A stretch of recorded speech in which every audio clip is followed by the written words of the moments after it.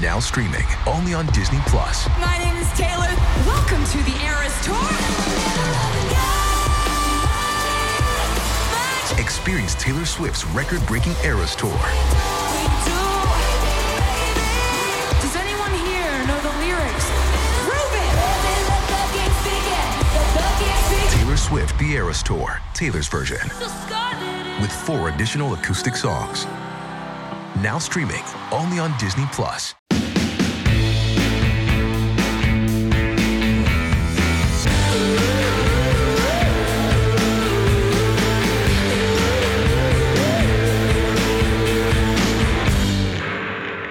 Hey guys, welcome back to Thick and Thin with me, Katie Bellotti.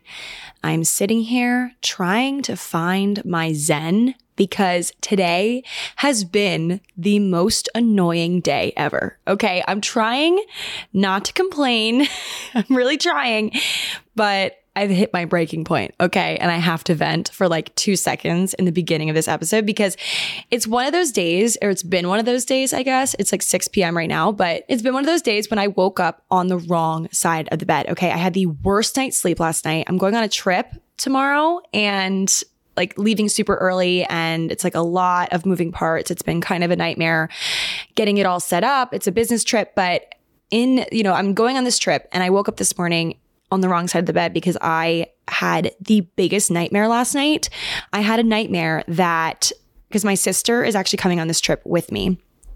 And I had a nightmare that I accidentally like booked the wrong flight or something and like couldn't get on the flight. My sister was on the plane and she like got there and she was alone and I wasn't there. And it just like was a really totally realistic dream that was a nightmare. You know, it was just, it could have happened. Like it was very real. And I woke up in a hot, panicked sweat. And from there on out, my day has just been chaos. Like everything has gone wrong. My workout this morning was really good. And then after that, like that was the good part of the morning, good part of the day. And then everything after that has just been such a nightmare. Like so many just like issues with clients, like things that I have needed to edit and fix. And then I also had to pack, and this dress that I got that I thought was going to fit just did not fit right. And then I went to get a manicure and I accidentally chipped my nail on the way out and had to go back and get it fixed. And like that happened. Then I got here like home and I was like sitting down to upload some footage that I filmed yesterday, or not upload it, but load it into my editing program to start editing. I'm going to finish it on the plane, but I just wanted to start. And I was trying to load it onto this external hard drive because I don't have enough space on my computer, because no one ever does. I swear. Like MacBooks just don't have enough space.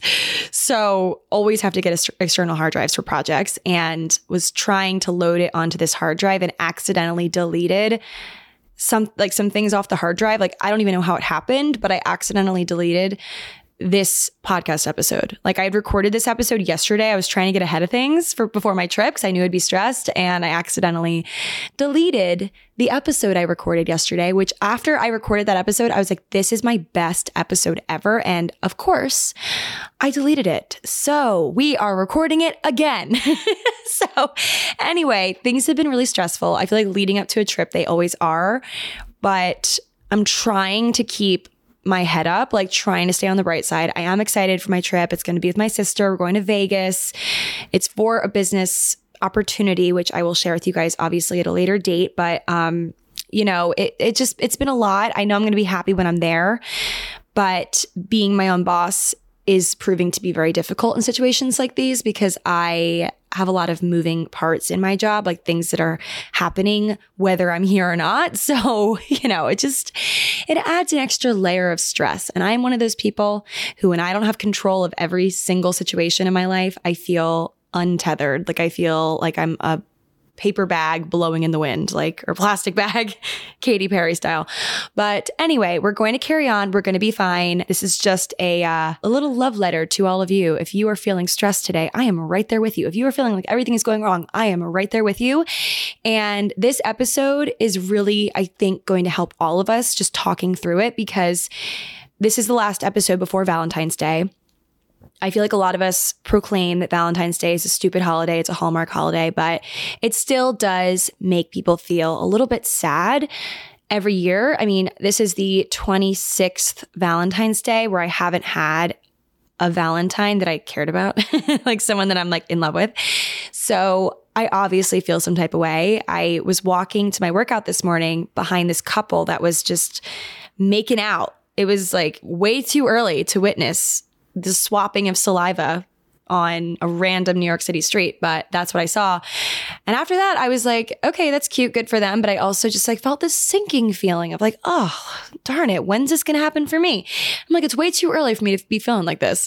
So, if you are one of those people that feels a little sinking feeling in your heart and you think, well, like it's kind of like a sad feeling where you're like, but I'm a good person. Like it's just heartbreaking, but this is how I feel sometimes. I see myself thriving and I'm really proud of myself. Like I have really been focusing recently on finding ways to be proud of myself every day. Even today, like the worst day ever, I have been, really proud of myself in small moments, small things where I'm like, wow, I'm still keeping my head up. I'm recording an episode again. I'm really annoyed, but I'm going to do it. And I'm really proud of myself for having that mentality. And you go through life and you have these moments where you're proud of yourself or you're really inspired by yourself, which is a revolutionary concept, obviously, because there's a lot of days where we don't feel so proud of ourselves and we're kind of down on ourselves and we're mad about how we look in certain clothes and things like that. But I think in those moments where you do have that surge of pride,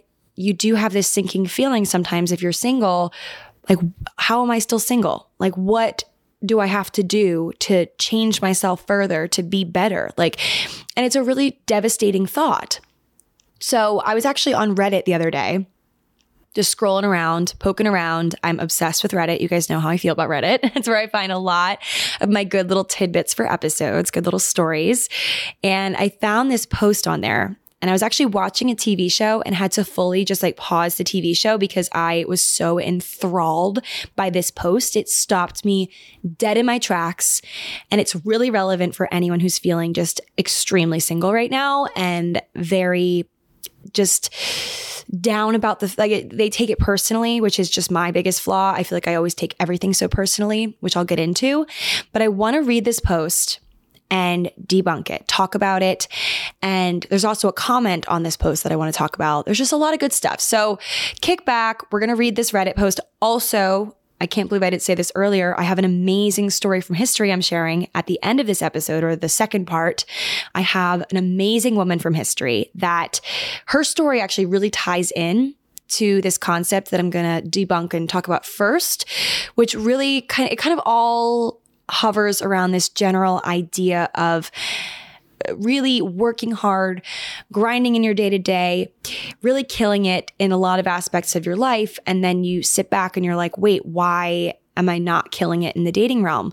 So that's kind of the first part of what we're going to talk about. And then second part is kind of relates to that in the sense of men in straight relationships, in straight male-female relationships, men making us feel inferior. And the story I'll be sharing from history has to do with science, has to do with a discovery. So it's not romantic, but this woman from history, who is a remarkable woman, she was also diluted by men. Her idea, her discovery was stolen from her.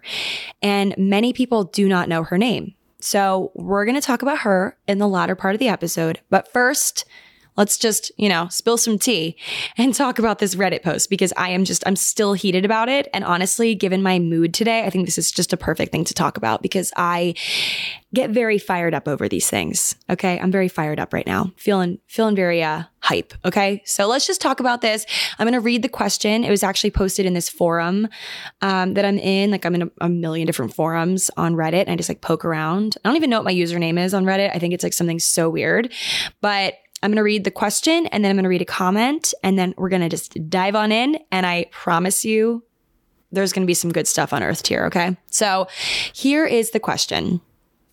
It says, it's actually kind of it's brutal. It says, a lot of men are unimpressive, cheap, and bloody annoying. It makes me wonder if some HVW, which I had to Google, it means high value women.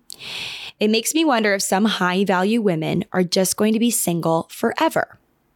Obviously, I do not revolve my life around men, but having a good partner wouldn't hurt, especially because I'm human and I need sex too.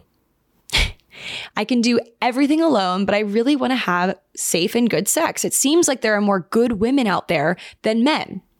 Are some high-value women destined to be alone?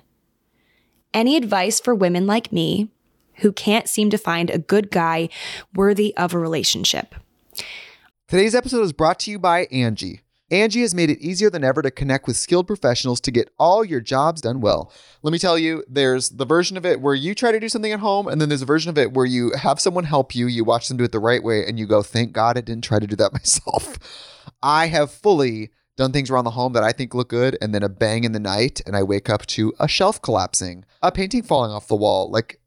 I've seen it all go south. I own a home, and I can tell you, I know how much work it can take. Whether it's everyday maintenance and repairs or making dream projects a reality, it can be hard just to know where to start. But now all you need to do is Angie that and find a skilled local pro who will deliver the quality and expertise you need. Whatever your home project, big or small, indoor or outdoor, you can Angie that and connect with skilled professionals to get the project done well. Right now, one of my wish lists is I want a bike for my condo in Milwaukee, and I would love to rig it up on a pulley in the ceiling because I have one of those like lofted ceilings, but I'm so scared to try that on my own. Angie has 20 years of home experience, and they've combined it with new tools to simplify the whole process. Bring them your project online or with the Angie app. Answer a few questions and Angie can handle the rest from start to finish, or help you compare quotes from multiple pros and connect instantly, which means you can take care of any home project in just a few taps. Because when it comes to getting the most out of your home, you can do this when you Angie that. Download the free Angie mobile app today or visit Angie.com. That's ANGI.com. Everybody in your crew identifies as either Big Mac Burger, McNuggets, or McCrispy Sandwich. But you're the Filet-O-Fish Sandwich all day. That crispy fish, that savory tartar sauce, that melty cheese, that pillowy bun. Yeah, you get it. Every time. And if you love the Filet-O-Fish, right now you can catch two of the classics you love for just $6. Limited time only. Price and participation may vary. Cannot be combined with any other offer. Single item at regular price. Ba-da-ba-ba-ba. Honestly, relatable AF. Okay. This is everything I was just talking about. It's when you feel like you are independent, you can do things on your own, you're killing it in other ways, and you're really, on the right path in other ways, but you just can't seem to figure this out. You can't seem to find someone that matches your energy and that doesn't make you feel like shit, like that you actually want to be with and you actually want to be intimate with and things like that. So if you are feeling this way, like here is the best possible response that, could be given to this that really, really reassured me. And this commenter, their name is actually The Wet Dog. This is the response I'm about to read. The Wet Dog, I wish I knew their name because I want to be their friend. Like, this response is just iconic. This is what the commenter said. Being single and dating forever, being perpetually looking, if you're a romantic, isn't being doomed. Doomed is being in a dead-end relationship or marriage for 1, 2, 4, or 10 years. And when you look back, you knew you should have dumped him at 5 months.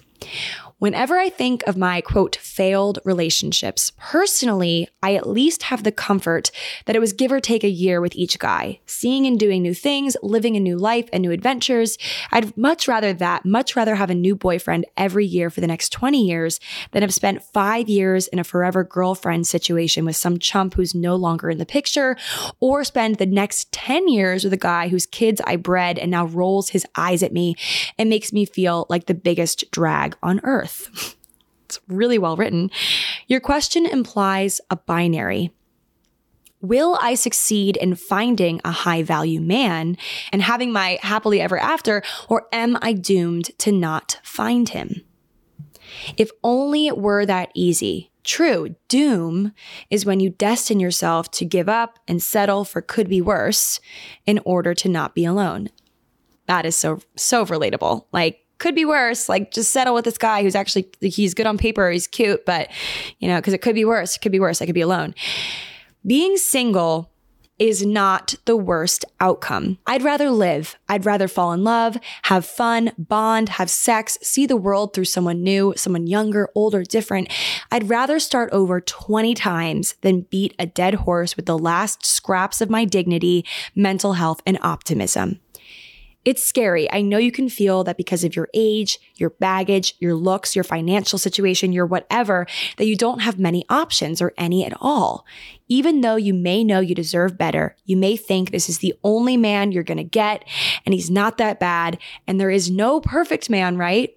I feel you. And we're not going to tell you here that your Prince Charming, high value man is out there. But if what you want is love, at least try again to find it. Do you want love or do you want a man?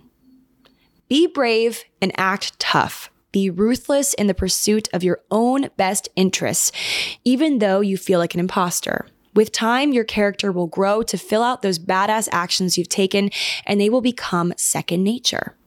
If you want the romance and the fun and the enjoyment and the excitement of dating, by all means do so. But this is the best part, guys. Okay, listen up. This is it. Do all those things, but fire and replace men as needed. Fire and replace men as needed. Fire and replace. Wow, what a concept. And as swiftly as needed. So technically, you won't be alone, but your rotation will be quick and agile because you chuck them as soon as they mess up. But I say better to date 4 men in a year and toss each at 3 months when he blows it than let the same one make a fool out of you for 365 plus days. Woo! Oh my God. That is just wow. I'm going to link this exact post in the show notes of this episode if you guys want to read all the other comments and like the reactions to this comment, because honestly, this was the pep talk that I needed. And therefore I had to share it with you guys because I have a knack of like just sharing everything. I'm like, that's cool. Like, let's share that. That's something I can really sink my teeth into and make it a reality in my life. So that was just incredible. Basically, it should not be a shameful thing to experience multiple guys a year or a month or whatever you want to do. Like going through the motions of dating. And once you realize in your bones, this person is not good for you, there's red flags being presented, you don't want him in your life, firing and replacing as needed, like that commenter said. I feel like I often am insecure in talking about these things because I feel judgment. Like I feel that people judge me for not having a solid boyfriend and for, dating all these different people and trying to find my match and like striking out. And then like I talk about someone one day and then I don't talk about them the next day. And I feel like people are always DMing me and they're like, what went wrong? Like what happened? And it's one of those things where I would rather play musical chairs than be with someone that's wrong for me just for the sake of being with someone. And this just really put it into words for me, what it means to be picky and how it's actually a good thing. And high value women, people in general, like women, men, no matter what your love looks like, high value people, they're picky and it's not a bad thing. And I just really needed to read this ahead of Valentine's Day. Like you should surround yourself, like have people in your life, in your circle that are high value people that see eye to eye with you, or that you can have healthy disagreements with, but you still have love in that relationship at the end of the day. And maybe not love, but respect, And I think that just we all needed to hear that. It tends to be very crushing when you look at your life and it doesn't have something in it that you obviously anticipated. Like all those years ago when I really looked at my life when I was like 15 years old and made YouTube videos about it, I always envisioned myself finding someone by now that was like my end all be all. Like I really thought that was going to happen for me and it hasn't yet. And instead of being upset about it, I have to remind myself that there were opportunities that I didn't take because it just wasn't right. And I think that you guys, like if you are feeling insecure in this, you should remind yourself of that as well. Because oftentimes it's easy to put all the blame on other people or like just, and not see it for what it is, that you are being picky and it's a good thing. Okay. And yeah, that's just kind of like the mentality I want to take with dating, here on out. And on Valentine's Day, I'm going to remind myself of this message as well. I think it's something we all need to hear. The guys that I've been in contact, I've dated or almost dated over the years, I think I have this horrible way of ending things where not necessarily on like their end or our end, but on my end. Like when I end things with someone, I kind of turn around and I blame it all on myself. I blame everything on myself. I am really hard on myself. I blame the fact that I'm single on me being too much or me disclosing too much too soon, being emotionally slutty, as Carrie Bradshaw says. Like, oh, there I've gone again. Like I've messed up another thing that could have been so good if I wasn't so needy, or disclosed too much information, told him all about my career and my aspirations that don't really make sense to him. Or I always just, blame it on myself, which is a really horrible thing to do coming out of a relationship or a situationship. But that's just what I tell myself, that I'm so wrong in doing that. Because a lot of times, guys, the way that people act in the dating realm, like for example, a guy only wanting to see me on the weekend, which is a huge red flag for me. It just shows that they don't want to put in the effort to see me during the week, which I obviously know that work is a thing and late hours are a thing, but I don't want to be someone's weekend girl. I don't. And so things like that, I always kind of blame it on myself. Like I say to myself, oh, because I saw him on the weekend, our first date, I set the precedent. Like it's me. It's so messed up that I do that.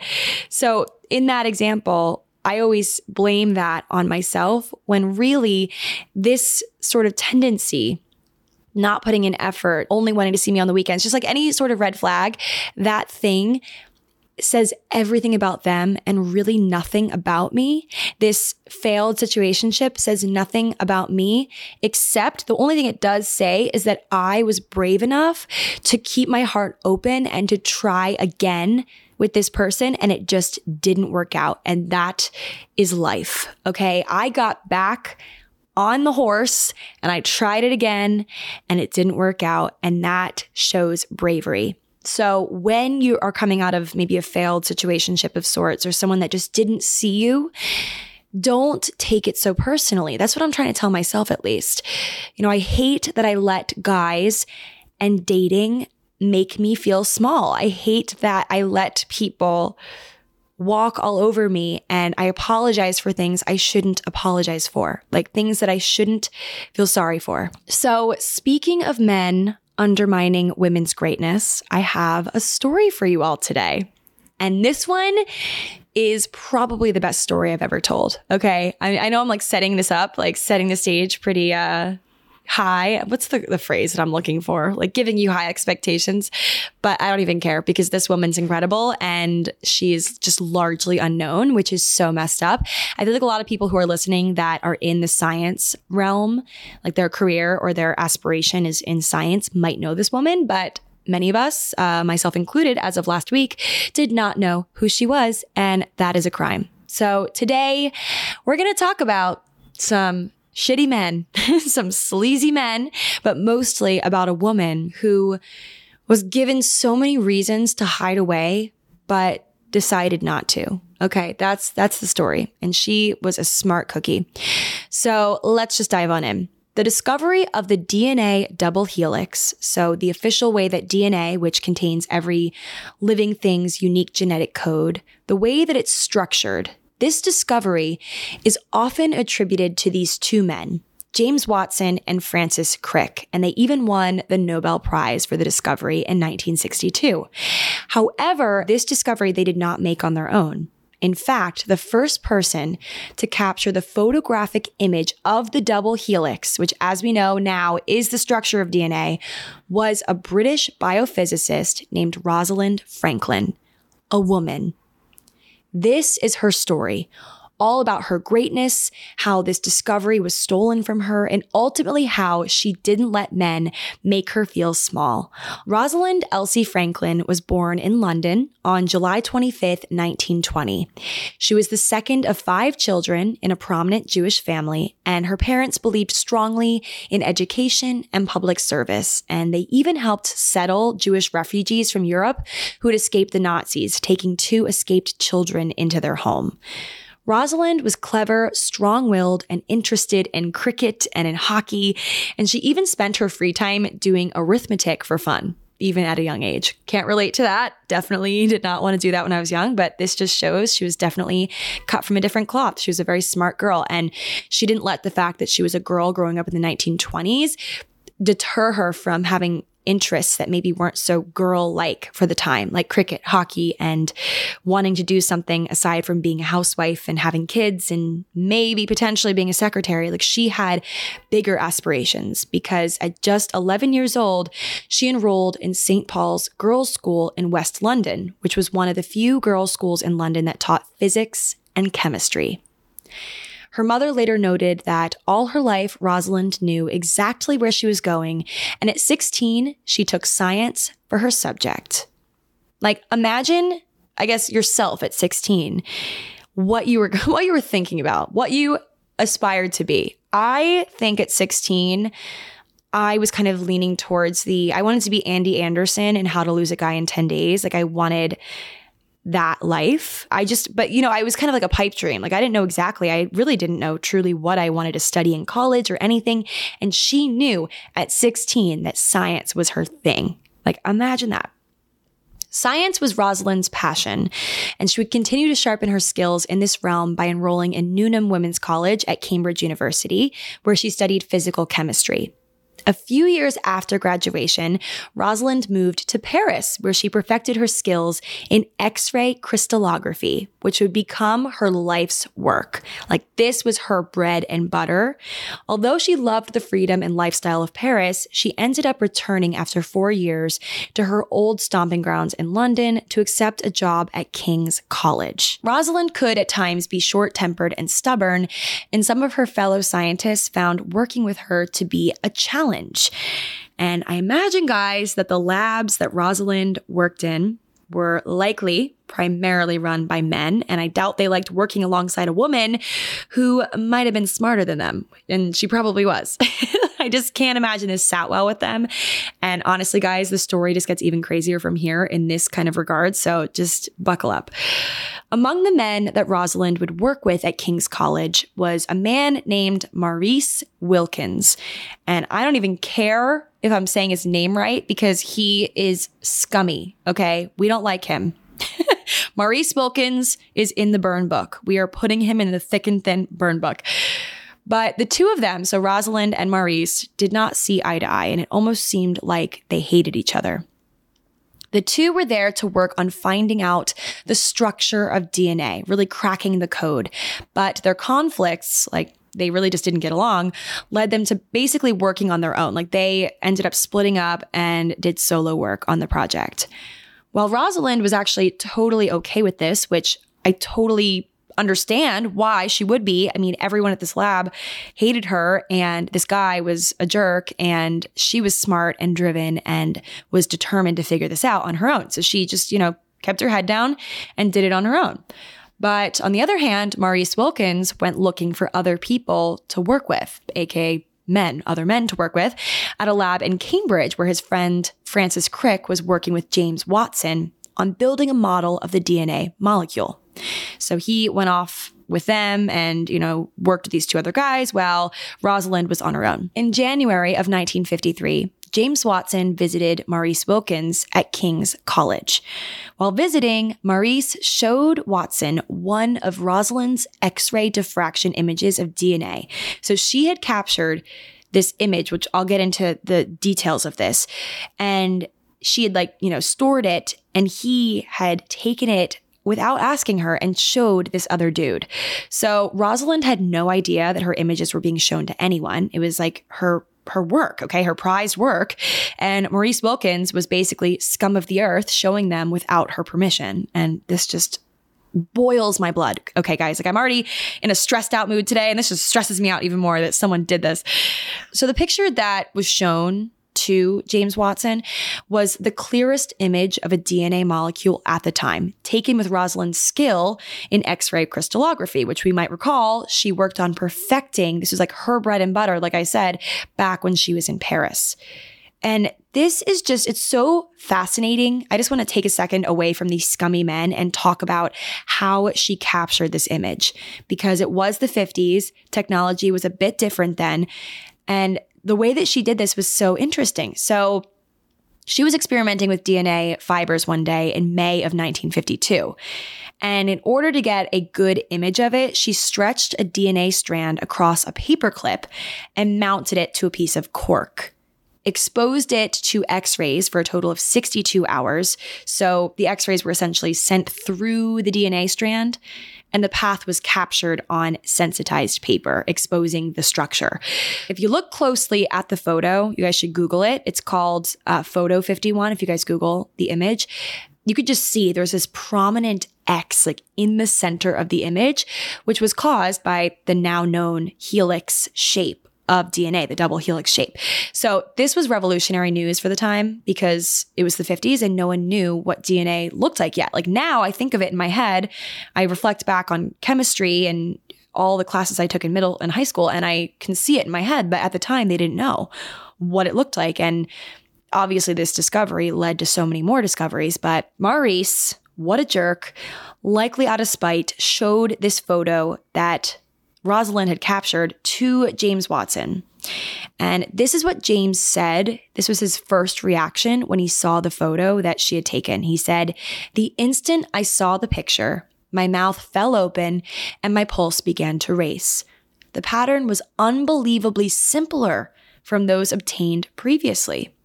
Moreover, the black cross of reflections which dominated the picture could only arise from a helical structure." This photo, like I said, popularly, it's called Photo 51, taken by Rosalind, was James Watson's inspiration because, as he said, the pattern was clearly a helix. And this just really expedited the process of putting together his model that he was working on. And guys, this is actually what infuriates me the most. I mean, there's a lot of things that make me mad here, but this detail infuriates me beyond. So Watson and his collaborator, Crick, weren't even doing lab research on the structure of DNA. They just used this photo and combined it with their own data. And then from that, they created this DNA model that's now famous and smacked their names on it. Okay. And now it's in like history textbooks and whatever with their names. So mad. And they even got their hands on an internal King's College London research report that was written by Rosalind, and it was about her DNA images. And from that report, Crick determined that DNA contains not one, but two strands, with each strand running in opposite directions. So they got their hands on this report, and that is when they figured this part out. So putting it all together, putting all the pieces together, they were able to figure it out. All of their groundbreaking realizations about DNA came directly from Rosalind's brain. They stole what was rightfully hers. She ended up passing away at just 37 years old due to ovarian cancer, which we'll get into a bit later. But after her death, Francis Crick finally said something. He finally said that her contribution with Photo 51 had been critical to the discovery. So it was only like after she died, which is so heartbreaking. And she was never given the Nobel Prize. Like she's, been credited since in other ways. Like people are finally catching on. But for many, many years, I'm sure these men were applauded for something that they didn't even fully do.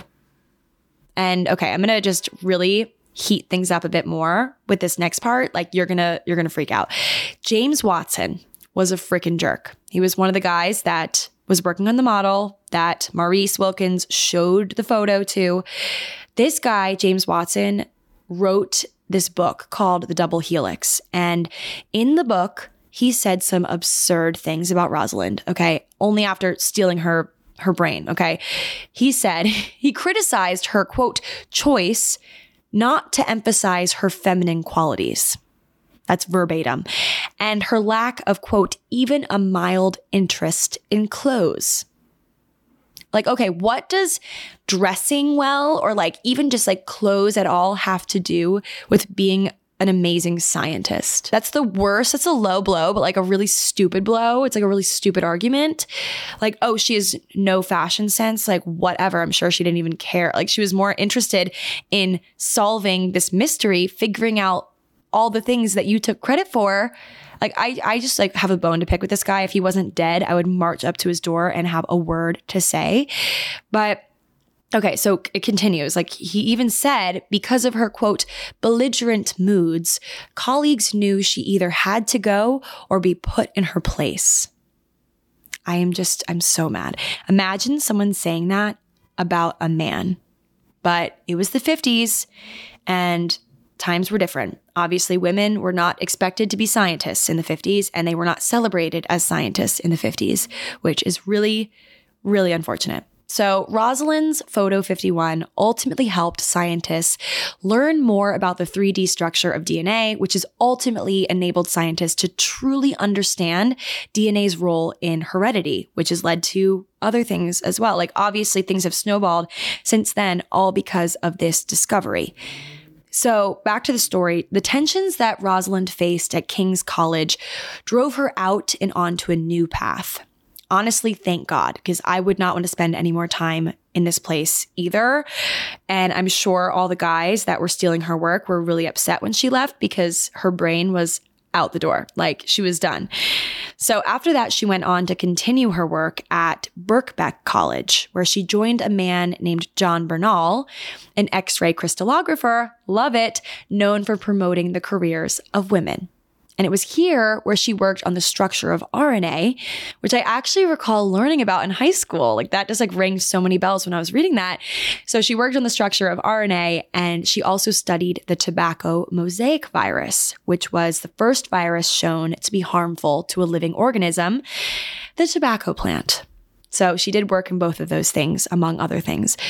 And it was during a trip to the US in 1956 when Rosalind started to notice her clothes weren't fitting her anymore. When she returned back to London, Rosalind was diagnosed with ovarian cancer, which was the result of mutations in the DNA of her own cells.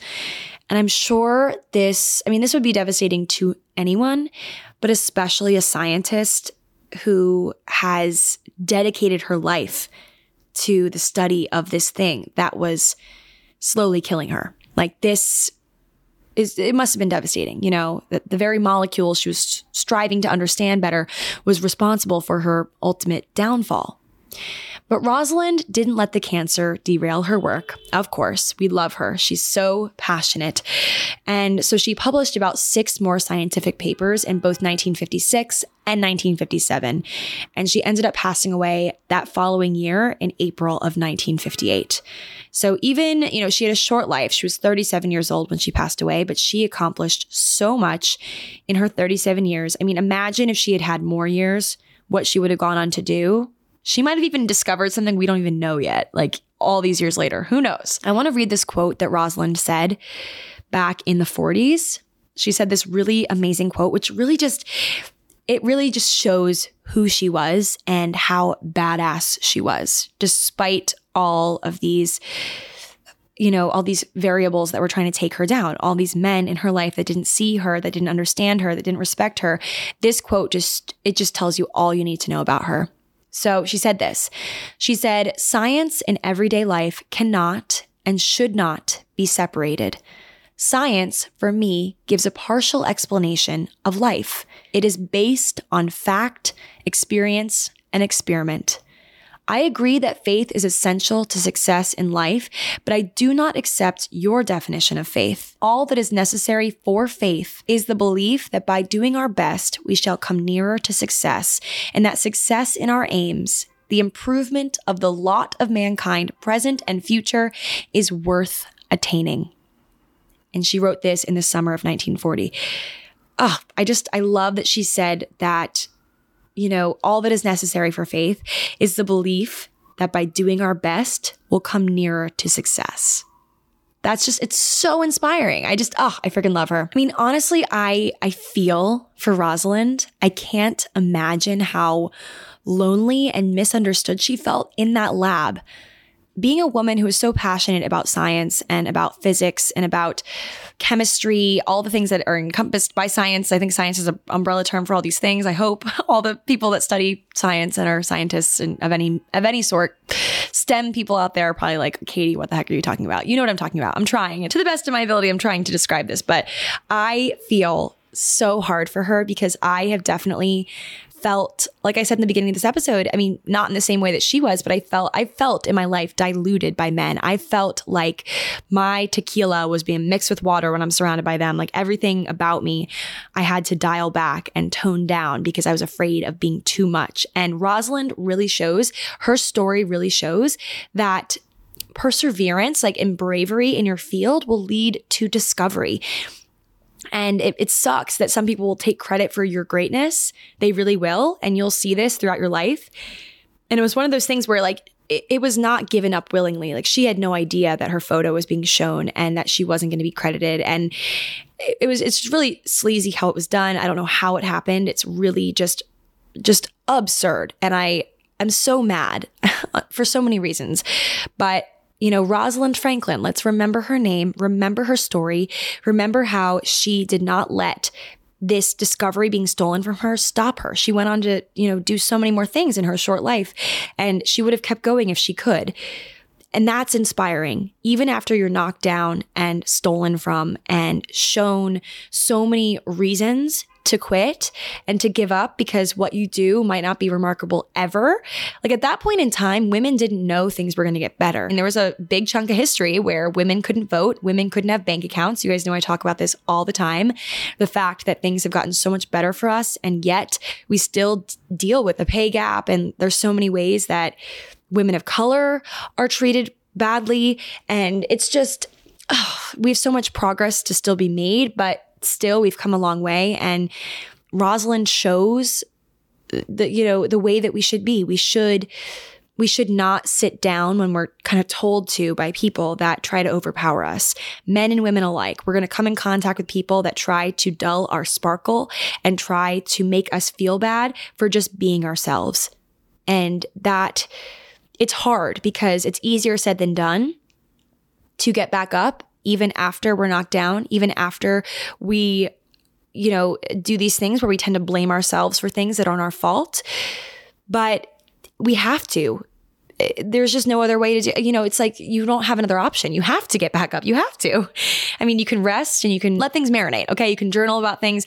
You can really think things, through and really consider how things went and your feelings. You can talk to a therapist. You can feel deeply. You can let things affect you, but don't let it stop you. Stories like these are just so crucial to talk about. And it's crucial to admit things like this, that admit, like me sitting here admitting these things to you, that I tend to blame things on myself and I feel really hopeless a lot of the times in my romantic life and even in my career life, I feel that way as well. These emotions are valid and should be talked about because you are not alone in your struggle if you deal with similar things. You're not. So I have this quote I want to close this episode with, and it's by Robin Williams. Not to quote a man after being so girl power heavy, but we love Robin Williams. Rest in peace. He was a remarkable man. And he said this quote that I just want us to think about and let sink in and really marinate. And it says this, it says, "I used to think the worst thing in life was to end up all alone. It's not. The worst thing in life is ending up with people who make you feel all alone." And that really brings us full circle with this episode, with the beginning Reddit post anecdote about high value women and firing men from your life, and also Rosalind's decision to continue on even after these men had wronged her. And she, the fact that she left that lab and chose a different place to work with a guy who just, respected her, like another scientist that respected her, okay? Like the bare minimum. She got herself out of that bad situation so it would never happen again. And her work from there on out was hers. And it was probably a tough decision to do that, but she did. She got herself out of that bad situation. It's all about firing the toxic people in your life, okay? Obviously, I want to say it is important to surround yourself with some people that disagree with you, some people that challenge you, because Obviously, you need to have people like that in your life. Like my friends, I love my friends because we are similar in so many ways, but we also have differences. We also have ways where we don't always agree. And that challenges us. It makes us grow as humans. But if you are not being respected, there is a way where you can disagree with someone and maybe butt heads every once in a while with people, and you're going to come in contact with people who don't see eye to eye with you. There's just like no way around that. In many contexts, even just like going to a coffee shop and having a rude person helping you, like it's just life. But, you shouldn't trap yourself in toxic relationships when you don't need to be there, okay? When it's maybe just more comfortable to stay there because quitting things and breaking up with people and firing people is hard. It's definitely not an easy thing to do, but I hope that all of us find the bravery and the courage to leave situations that no longer suit us, that no longer grow us, that we're no longer happy in, and take care of business. Take care of them, okay? So that is my episode, guys. Hope this was a good little dose of something in your day. And I hope it wasn't too angsty because I'm clearly high energy today. But hope you all enjoyed this episode. Happy almost Valentine's Day, Galentine's Day, girl power. Okay, we're killing it. I will talk to you guys all next Thursday. Bye.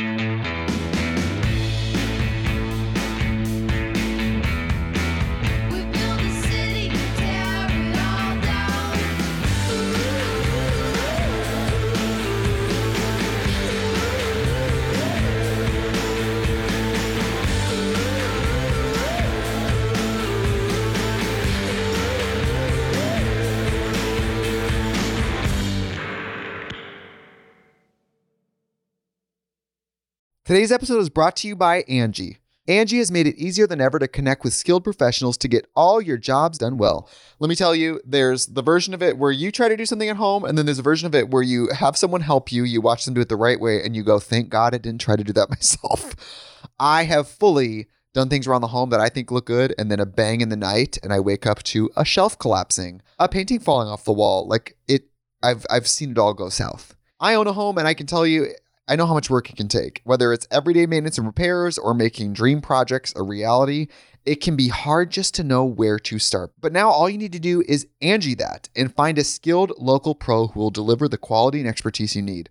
Whatever your home project, big or small, indoor or outdoor, you can Angie that and connect with skilled professionals to get the project done well. Right now, one of my wish lists is I want a bike for my condo in Milwaukee, and I would love to rig it up on a pulley in the ceiling because I have one of those like lofted ceilings, but I'm so scared to try that on my own. Angie has 20 years of home experience, and they've combined it with new tools to simplify the whole process. Bring them your project online or with the Angie app. Answer a few questions and Angie can handle the rest from start to finish, or help you compare quotes from multiple pros and connect instantly, which means you can take care of any home project in just a few taps. Because when it comes to getting the most out of your home, you can do this when you Angie that. Download the free Angie mobile app today or visit Angie.com. That's ANGI.com. Purchase new wiper blades from O'Reilly Auto Parts today and we'll install them for free. See better and drive safer with O'Reilly Auto Parts. O'Reilly Auto Parts.